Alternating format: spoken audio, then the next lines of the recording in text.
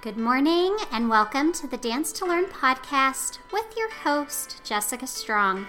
The Dance to Learn podcast is the place for dance educators and studio owners to get the best dance teacher resources, tips, and advice to help you dance, learn, and grow right along with your students. Let's get into today's episode.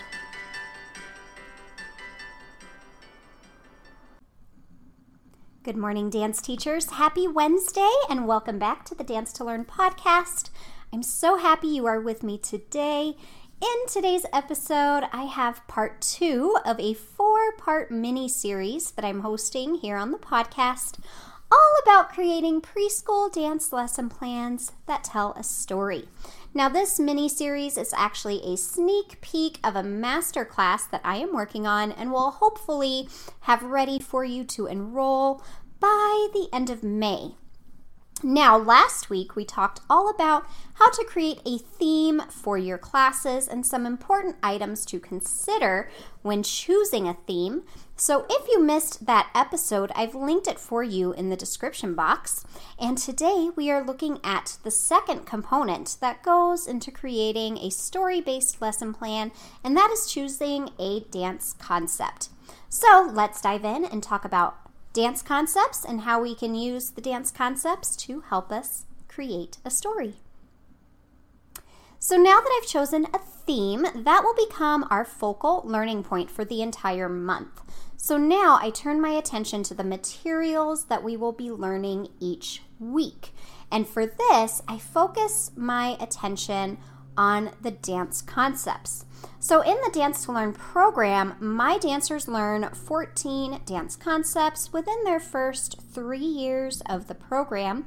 And those concepts include space, tempo, sizes, levels, pathways, directions, anatomy, body shapes, positions, relationships, weight, energy, sequences, and patterns.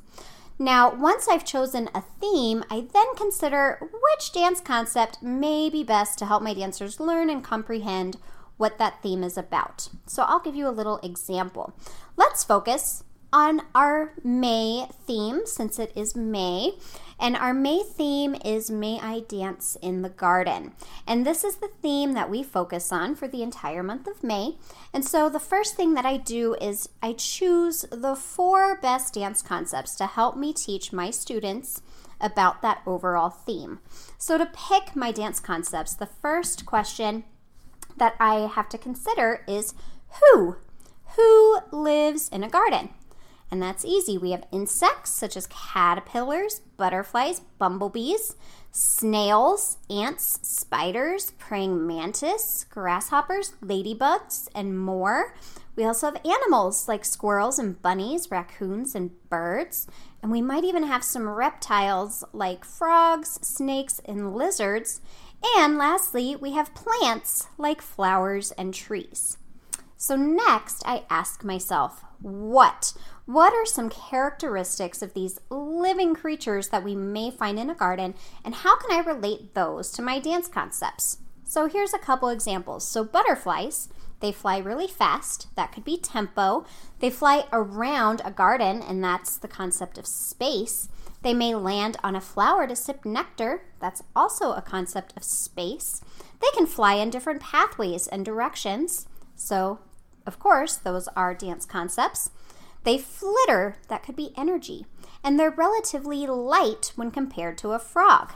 That's a weight concept. So they start out as caterpillars and they go through a process of wrapping themselves in a cocoon before emerging as a butterfly. And that is the concept of sequence.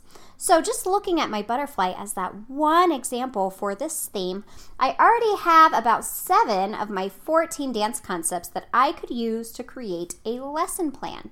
Now, I don't want to just focus the entire month of May on butterflies when my theme is focused on the entire garden, and we still have other insects, reptiles, and animals, as well as plants to learn about.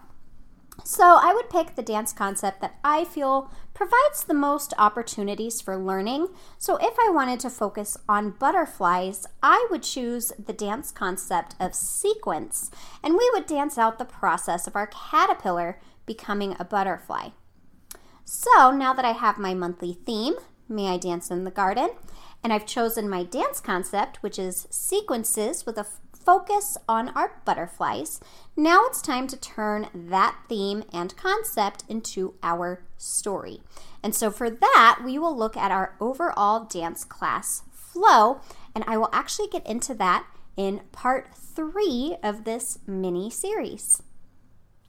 All right, dance teachers, we will get into the dance class flow on next week's podcast episode. I can't wait to see you back here on the podcast.